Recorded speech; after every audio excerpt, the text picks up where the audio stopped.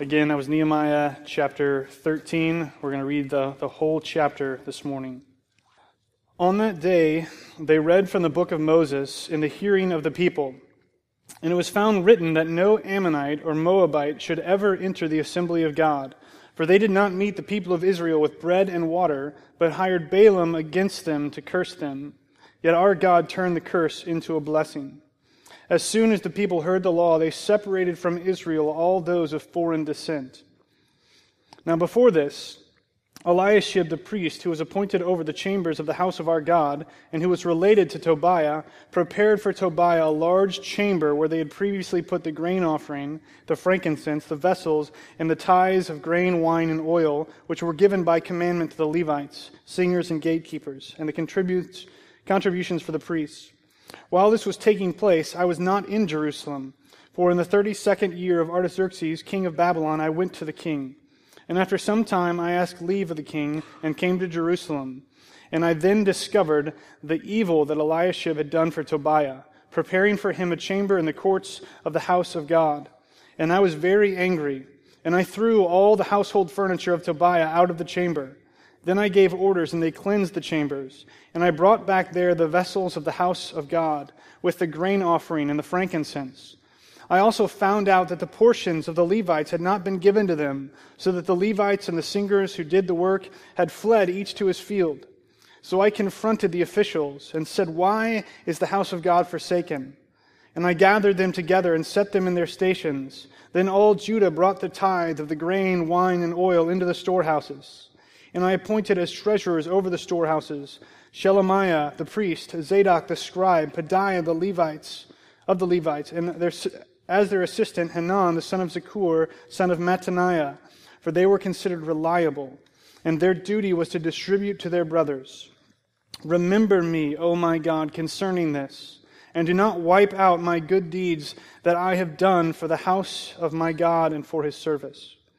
In those days I saw in Judah people treading wine presses on the Sabbath, and bringing in heaps of grain and loading them on donkeys, and also wine, grapes, figs, and all kinds of loads, which they brought into Jerusalem on the Sabbath day. And I warned them on the day when they sold food. Tyrians also, who lived in the city, brought in fish and all kinds of goods, and sold them on the Sabbath to the people of Judah in Jerusalem itself. Then I confronted the nobles of Judah and said to them, "What is this evil thing that you are doing, profaning the Sabbath day? Did not your fathers act in this way, and did not our God bring all this disaster on us and on this city? Now you are bringing more wrath on Israel by profaning the Sabbath." As soon as it began to grow dark at the gates of Jerusalem before the Sabbath, I commanded that the door should be shut, and gave orders that they should not be opened until after the Sabbath. And I stationed some of my servants at the gates, that no load might be brought in on the Sabbath day. Then the merchants and sellers of all kinds of wares lodged outside Jerusalem once or twice. But I warned them and said to them, "Why do you lodge outside the wall? If you do so again, I will lay hands on you." From that time on, they did not come on the Sabbath. Then I commanded the Levites that they should purify themselves and come and guard the gates to keep the Sabbath day holy. Remember this also in my favor, O my God, and spare me according to the greatness of your steadfast love. In those days also I saw the Jews who had married women of Ashdod, Ammon, and Moab, and half of their children spoke the language of Ashdod, and they could not speak the language of Judah, but only the language of each people. And I confronted them, and cursed them, and beat some of them, and pulled out their hair. And I made them take an oath in the name of God, saying, "You shall not give your daughters to their sons, or take their daughters for your sons or for yourselves." Did not Solomon, king of Israel, sin on account of such women? Among the many nations there was no king like him, and he was beloved by his God, and God made him king over all Israel. Nevertheless, foreign women made even him to sin. Shall we then listen to you and do all this great evil and act treacherously against our God by marrying foreign women? And one of the sons of Jehoiada, the son of Eliashib the high priest, was the son-in-law of Sanballat the Horonite. Therefore I chased him from me. Remember them, O my God, because they have desecrated the priesthood and the covenant of the priesthood and the Levites. Then I cleansed them from everything foreign, and established the duties of the priests and Levites, each in his work, and I provided for the wood offering at appointed times and for the first fruits. Remember me, O my God, for good." Let's pray. God, we thank you for the book of Nehemiah. We thank you for this last chapter. God, we thank you that you have answered Nehemiah's prayer, that he is remembered because we have the opportunity to read about his story and what you did in Israel during this time. God, we pray now that you would send your Spirit to help us learn about you and about what you've done for us in your word. God, that these wouldn't be empty words on the pages of Scripture about something that happened a long time ago, but that we would see in them relevance for our lives today. That we would learn from you and recognize how much grace you have shown us in Christ through this passage. Jesus, we thank you for all that you've done for us. We thank you that you have paid the penalty for our sin, that you have freed us from its power, and that you pour out your grace and mercy on us. It's in your name we pray. Amen. So, when we started the book of Nehemiah about, I think it was 12 or 13 weeks ago, we read a couple passages from the New Testament where Paul talks about the purpose of Scripture and what it does and its function in our lives. And one of the things we talked about when we read those passages was that when Paul talked about the Scriptures, he wasn't talking about what we know as the New Testament, because he was still in the process of writing it. So when Paul talks about the Scriptures and the fact that these things happened for our example, for us to follow, he's talking about the Old Testament. So as we've gone through Nehemiah, it's been our goal to see in them an example that we should follow. And I think it's important for us to recognize that it's not the people in the stories. It's not the things that they do or the ways that they act that's the example for us. The Word is what is our example. That's what we're supposed to follow. We don't follow Nehemiah. We don't follow Moses. We don't follow Joshua. We follow the Word of God. That's our example. That's what's useful and profitable for us as believers. And so as we come to this last chapter, I want us to really understand what's going on in the book at this point, because it's important for us to leave Nehemiah understanding what's taking place in the story. And as we've gone through the story, we've seen really two things. The first thing we've seen is how God has continually provided for and answered the prayer of his people. When they've asked him to bring them back into the land, when Nehemiah prayed that in the beginning in Nehemiah 1, God answered his prayer. He brought them back into the land. When they needed deliverance from their enemies, he answered Nehemiah's prayer. He protected them from their enemies. All along the way, what we see is what you see throughout the Old Testament, and that is the perfection of God held up high. He is perfect, he is holy, and there is no other like him. That's what we see in this book. But we also see the other side. And if you read the Old Testament, you can't miss this, and that is the imperfection of people. Again and again and again, we see this cycle of Israel obeying God, then getting distracted and forgetting about him and disobeying and breaking the covenant. And then they are confronted in some sort of form of judgment from God, and they repent, they confess their sin, they come back to God, and then the same thing repeats over and over and over again. And so as we close out Nehemiah, all these things have happened, and in a lot of ways it's been a really great story of what the people have done. They came back into the city, they rebuilt the walls in a very short time. God worked through them mightily. And then for the last probably 3 or 4 weeks, we've been talking about chapters in which they renew their relationship with God. They renew their covenant, they confess their sin, they read the Word, they do the Word, they worship God, they dedicate the walls. And then we get to 13. And 13 is like in some ways, the worst ending of the story you can think of. Instead of it ending on a high note, it ends at a low point. It ends with them breaking this covenant that they just made a few months ago. And so as we walk through this passage, what we're going to see for them and what we're going to see for us is that we will never outgrow our need for confession and repentance.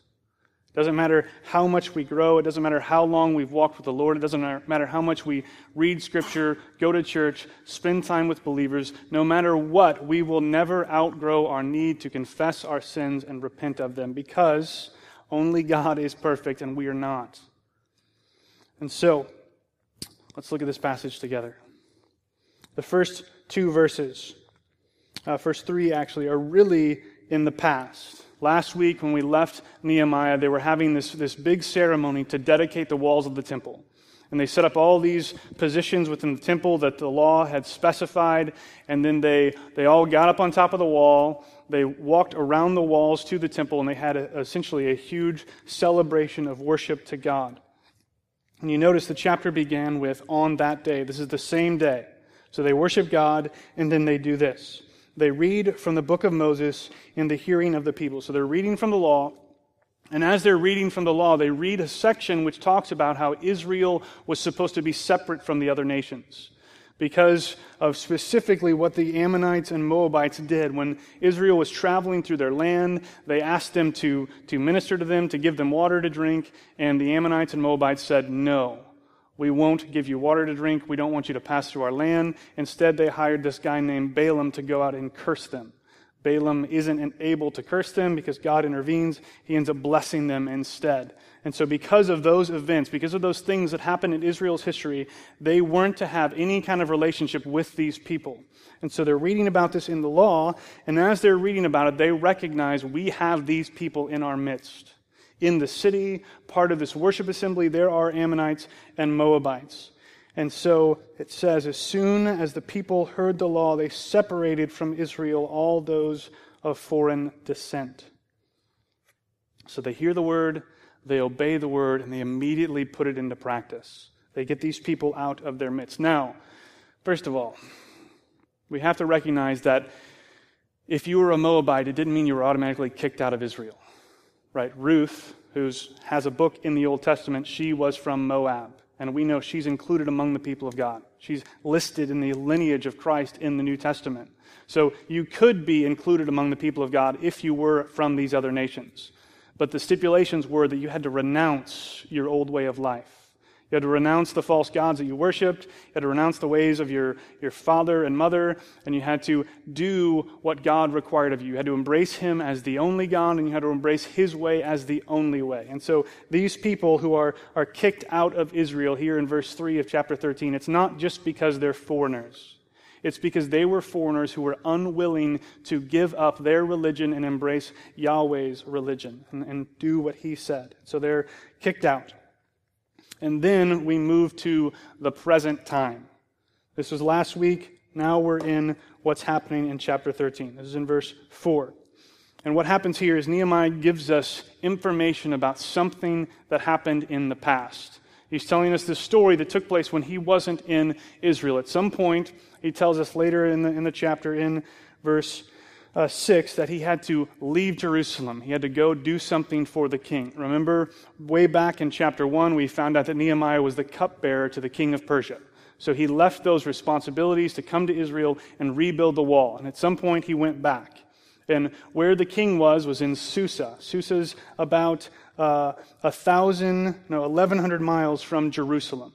So round trip, him walking or even on some sort of animal from Jerusalem to Susa and back would have taken him at least 100 days, probably closer to 120 to 150. So he's gone for a few months.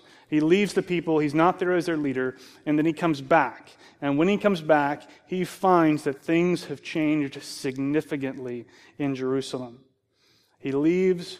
They're having this ceremony of dedication of the walls. They're reading the Word of God. They're doing the Word of God. They're following Him in obedience. Their relationship with Him is restored. They're covenanted together with Him. He leaves. He comes back, and things have gone crazy. The first thing he finds out is that there's this guy named Tobiah who's living in the temple. We found out earlier in Nehemiah that Tobiah is an Ammonite. So we just read about how these people aren't supposed to be even in the midst of the people. They especially aren't supposed to be living in the temple. This is a place they kept these offerings that were set aside for the priests. This was a holy, sacred place, and this guy's got his living room set up there. So Nehemiah finds out about it, and he takes action. Right? He says, I then discovered, and I was very angry, and I threw all the household furniture of Tobiah out of the chamber. Just chucks it all outside. He gets it out of the temple because it doesn't belong there, and then he cleanses the chamber. He has the priests come and do whatever they need to do to make this a holy place again, because Tobiah had desecrated it. And then he goes on. It's not just the fact that this guy's living in the temple that's a problem. They've also forgotten to keep the temple and to provide for all these people who are supposed to be ministering in the temple. This is something that we just read about last week. They said, we're going to do these things. We're going to provide for these people. We're going to follow the commands of David that we have in the Old Testament. Nehemiah leaves for 3 months. He comes back. They're not doing it. They're directly contradicting this covenant that they made with God. When Sean preached a couple weeks ago, he preached on chapter 10 where they renewed their covenant with God, and they said specific things. We will do these things. We will not do these other things. In verses 32 through 39, they say that they're going to do these things that they're not doing. They say they're going to provide for the priests and the singers. They're going to give their offerings. They're going to bring them to Jerusalem. And they're not doing it. So it's interesting to see what Nehemiah does in response. He sets up a system. Right? He appoints treasurers over the storehouses. These people who are reliable men. Instead of just telling them, this is what the word says, this is what you need to do, he does that. He confronts them. He calls them to account for their sin, but then he also puts a plan in place to keep this from happening again, because he knows that he's not always going to be there. And so he sets up these leaders, he sets up this system that will continually provide for the temple. This is the first problem he faces in the chapter, the fact that the temple isn't being kept. The second problem he gets to comes in verse 15. There's a problem with the Sabbath. The people had said in chapter 10, we will keep the Sabbath. We will not buy, we will not sell on the Sabbath. Here, 3 months later, they're breaking the Sabbath. People are bringing stuff in to be bought. People are taking stuff to be sold. They're doing all these things on the Sabbath, which they're not supposed to do. And so Nehemiah first confronts them. And what's interesting here in verse 17, it says, Then I confronted the nobles of Judah and said to them, What is this evil thing that you are doing, profaning the Sabbath? The nobles aren't the only people that are selling, but they're the people that get called to account. He doesn't approach the people who are actually selling first. The first thing he does is he goes to the leaders. And he tells them, you shouldn't be doing these things. You shouldn't be letting the people do these things. They've covenanted with God. They've promised to him that they're not going to sell on the Sabbath, and they're selling on the Sabbath. So he confronts the nobles, he calls them to repent, and then he takes action. He himself goes to the gates, and he makes sure that they're shut. And he says in verse 19 that he stations some of his own servants. He doesn't leave this to chance. He doesn't let the responsibility fall to anyone else. He puts his own people who he trusts in charge and says, keep the gates shut. Don't let anyone in. Even though the gates are shut, he tells us that there were people who came and camped out, waiting for the gates to be opened. And he tells us what he does. He says, I warned them and said to them, why do you lodge outside the wall? If you do so again, I will lay hands on you. And this doesn't mean pray, right? He's not going to go out there and pray for their healing. He's going to go out there and get rid of them. He's taking decisive action to facilitate the people's obedience to God. He's not letting sin into the city. He's preventing them from disobeying God in this way. Finally, he puts the Levites in charge. It seems that after some time of his servants keeping the gates shut, the people responded with obedience, and so he allows the priests to do what they were supposed to do. They were supposed to be the ones who were guarding the Sabbath. And so they keep it holy. And then he prays again, remember this also in my favor. Spare me according to your greatness of your steadfast love. So the first problem is them not keeping the temple and providing for it. The second problem is them not keeping the Sabbath. The third problem that they have in the chapter is the very thing we started with, the problem of intermarriage. He says, "In those days I also saw the Jews who had married women of Ashdod and Ammon and Moabite." So these are people, again, who aren't even supposed to be in the midst of Israel, let alone being in relationship with them. But Nehemiah's action here might seem a little strange to us. Verse 25, "I confronted them and cursed them and beat some of them and pulled out their hair." Does anybody think that this should be a paradigm of church discipline for us? He confronts them. It's acceptable. They're disobeying God. He curses them, maybe a little over the top. But then he beats them and pulls out their hair. First, let's talk about what's not happening here. This isn't Nehemiah reaching his breaking point. Right? It's not that he's finally gotten to chapter 13. He's been putting up with these people for months and months and months, and they keep disobeying God, and finally he just snaps and says, "I'm going to start beating people up and ripping out their hair." That's not what's going on. This isn't some sort of emotional, psychotic break for Nehemiah. What's happening here is this is a publicly prescribed punishment. He's shaming them in front of people. And that might seem extreme to us, because this is something that would never take place in our culture. Right? If we saw someone doing this to someone else out in our city, hopefully we would be the kind of people who would take action to stop it, because this would not be okay.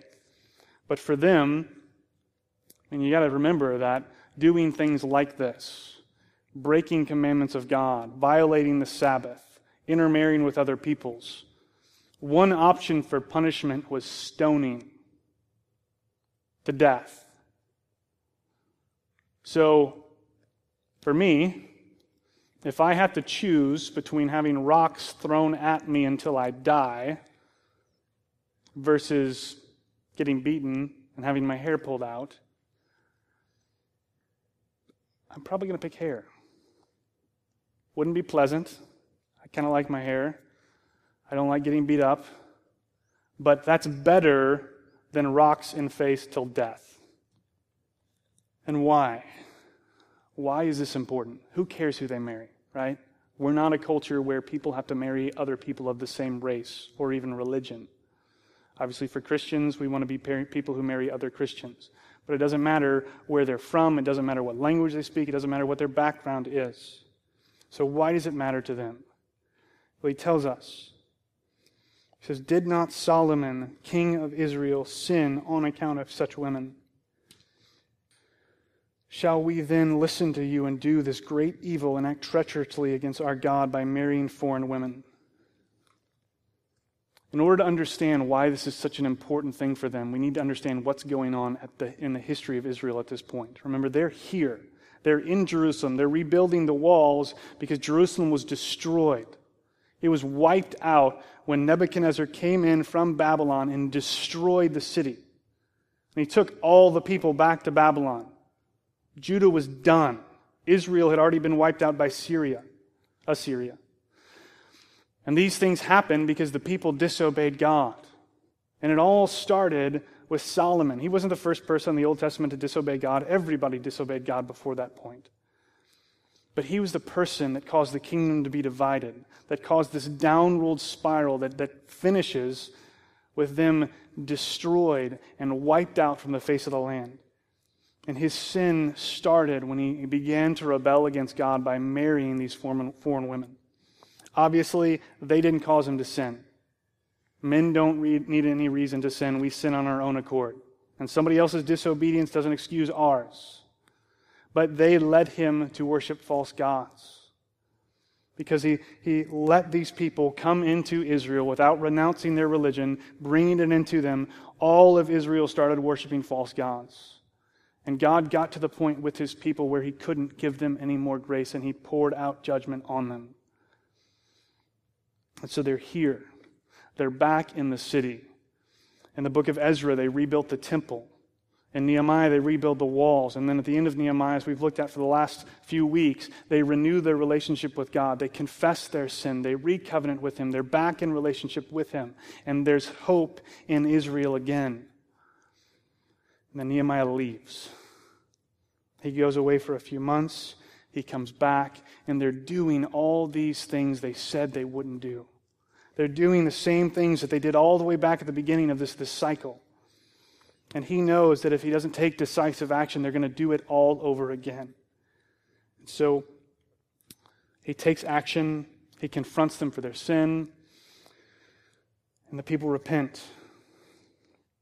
It says in verse 30, "Then I cleanse from them everything foreign and established the duties of the priests and Levites, each in his work. And I provided for the wood offerings at appointed times and for the first fruits." Nehemiah got everything out of Israel that wasn't supposed to be there. And then he finishes with a prayer again. "Remember me, O my God, for good." And I don't think that we should see these prayers that have occurred throughout Nehemiah. He's consistently asking God to do this same thing, to remember him for his good. This isn't a self-centered, Nehemiah-centric prayer. Nehemiah is asking God to remember him for his good. And I think it's a lot like what Paul says when he talks about how he wants to build on a foundation that's lasting.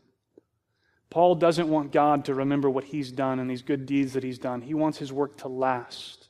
He wants there to be eternal significance for what he's done. And I think that that's like what Nehemiah is praying for here. He's asking for this work that they've done in Israel to continue. And before we leave this book, when we focus on a book like Nehemiah or when we studied Matthew, it's easy to get so sucked into that one story that we forget about what's going on outside of it. Right? We've already talked about all the bad things that led up to this point, where they're at in Israel's history. But we need to also remember what comes next. Right? The reason why they are brought back to the land. The reason why the temple is rebuilt, the reason why the walls are rebuilt, the reason why they enter back into covenant with God is because of what's coming next. God is bringing them back to the land to fulfill his promise to them. He's bringing them back to the land so that he can deliver on all these things that he said to the prophets in the meantime. Like in Jeremiah 31, this is what God says to Jeremiah. He says, "Behold, the days are coming, declares the Lord, when I will make a new covenant with the house of Israel and the house of Judah, not like the covenant that I made with their fathers on the day when I brought them by the hand out of Egypt, my covenant that they broke, though I was their husband, declares the Lord. For this is the covenant that I will make with the house of Israel after those days. I will put my law within them, and I will write it on their hearts, and I will be their God, and they shall be my people, and no longer shall each one teach his neighbor and his brother, saying, 'Know the Lord,' for they shall all know me, from the least of them to the greatest, declares the Lord. For I will forgive their iniquity, and I will remember their sin no more." Like even as we see this repeating cycle of the people obeying God and disobeying God and confessing and repenting and then doing it all over again, what we need to recognize is that they are on a trajectory to get to this place where God will make a new covenant with them. Because this old covenant's broken. There's no other option than this repeating cycle. No one can perfectly obey. No one can be perfect like God is. All of them are going to fall short time and time again. And so he's moving the story further. He's bringing them back to Jerusalem and renewing the people so that he can send his son into these cities. Right? These walls that they're rebuilding, these are the same walls that Jesus was crucified outside of. This temple that they renew and keep holy, it's not the same temple. It's the remodeled temple that Jesus goes to when he cleanses it and gets out all these unholy things. Nehemiah matters because it's preparing the way for Christ to come. We often talk about John the Baptist as he's the forerunner of the Messiah. And he is. That's what he's called in the Gospels. But he's not the only forerunner of the Messiah. He's the last one. And Nehemiah is a forerunner too. He's doing these things because he's preparing the way for Christ to come. And by preparing the way for Christ to come, he's preparing the way for this cycle to end. And so, for us, As we look at this story, as we see this cycle repeated throughout the pages of the Old Testament, there's really two options for us. The first is that it can be discouraging. We can see in it a story of our lives where we continually fall short, we continually sin, and we continually need to repent. Or we can look at the same exact thing and be encouraged by it. Because even though we fall short, even though we continue to sin, even though we will continue to sin until Christ returns, God's grace abounds. He continually pours it out on us. He has paid the penalty for all of our sins, the ones in the past, the ones in the present, and the ones in the future. So just like God doesn't ever fail to deliver on His promise to these people, even though they continually rebel against Him, we can have hope and be encouraged that He's not going to fall short on His promises to us. There was a quote this week by this author named Elise Fitzpatrick, who I think the women are reading one of her books right now. This is what she said. "I have never told people that they can sin so that grace may abound. I tell them that they do sin and that grace abounds for sinners." Right? Just because grace is available to us and always will be, that doesn't mean that we sin because of that, just so that more grace will come. But what we do realize is that we do keep sinning. And that even in spite of our sin, even in the face of our rejection and rebellions against God, He still pours out grace on us. And that should be encouraging to us. It shouldn't be encouraging that we sin, but it should be encouraging that He still gives us grace. And so this morning, as we prepare to take the Lord's Supper, we should be thinking about two things. The first thing is that we should recognize that we are still sinners and always will be. We'll never outgrow our need to confess and repent. And so we should ask the Spirit to do what the Spirit does for us. And that is point out our sin. Convict us of the ways we fall short. And don't delude yourself into thinking that there aren't things you need to be convicted about. Because there are, for all of us, and always will be. So the first thing, ask the Spirit to convict you. And the second thing, the Lord's Supper reminds us that Christ died for us, that He paid the penalty to purchase the grace for us that covers those sins that we've just been convicted of. So allow the Spirit to convict you and then worship Jesus because you're forgiven for it. Receive the grace that He pours out on us and abounds to us even though we keep sinning. And don't just do this now. These two things are things we need to be doing throughout the week and throughout our days because just like we never outgrow our need to confess and repent, we never get away from it. It's always there. Martin Luther talked about how we need to even repent of our repenting. Because even when we repent to God, even when we come to Him in prayer, there are false motives and torn emotions in us to God. We will never outgrow our need to confess and repent because we'll never outgrow our sin. Obviously, even though I say never, I never say never. When Jesus returns, we will outgrow it because we will be made new. All things will be made new, and this cycle will finally end. Let's pray. God, we thank You that You sent Nehemiah to Jerusalem.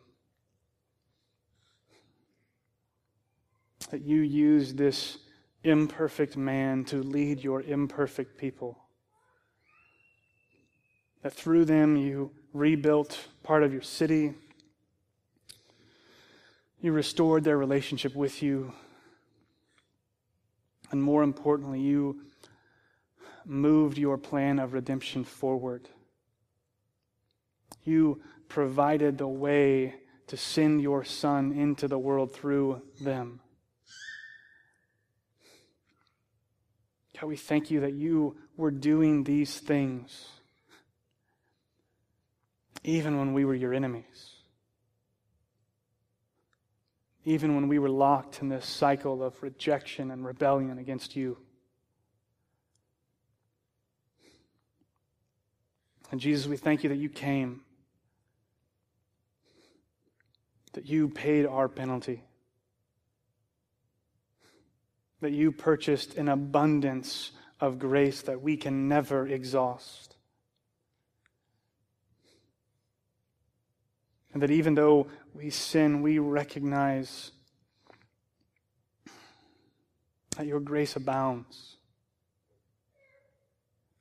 And so we ask that you would send your Spirit to convict us and to show us the ways in which we need to confess and repent. And that you would keep sending your Spirit to keep convicting so that we can keep confessing and repenting. But we also pray that you wouldn't let us be discouraged by that, but that instead you would help us to believe the truth of the gospel, that we are forgiven, that we are your sons and daughters, and that we are growing in our relationship with you. And help us to long for the day when that cycle finally and fully ends. That even though we have some victory now, that we'll have lasting victory then. Help us to wait for and hope for the day when all things are made new. In your name we pray. Amen.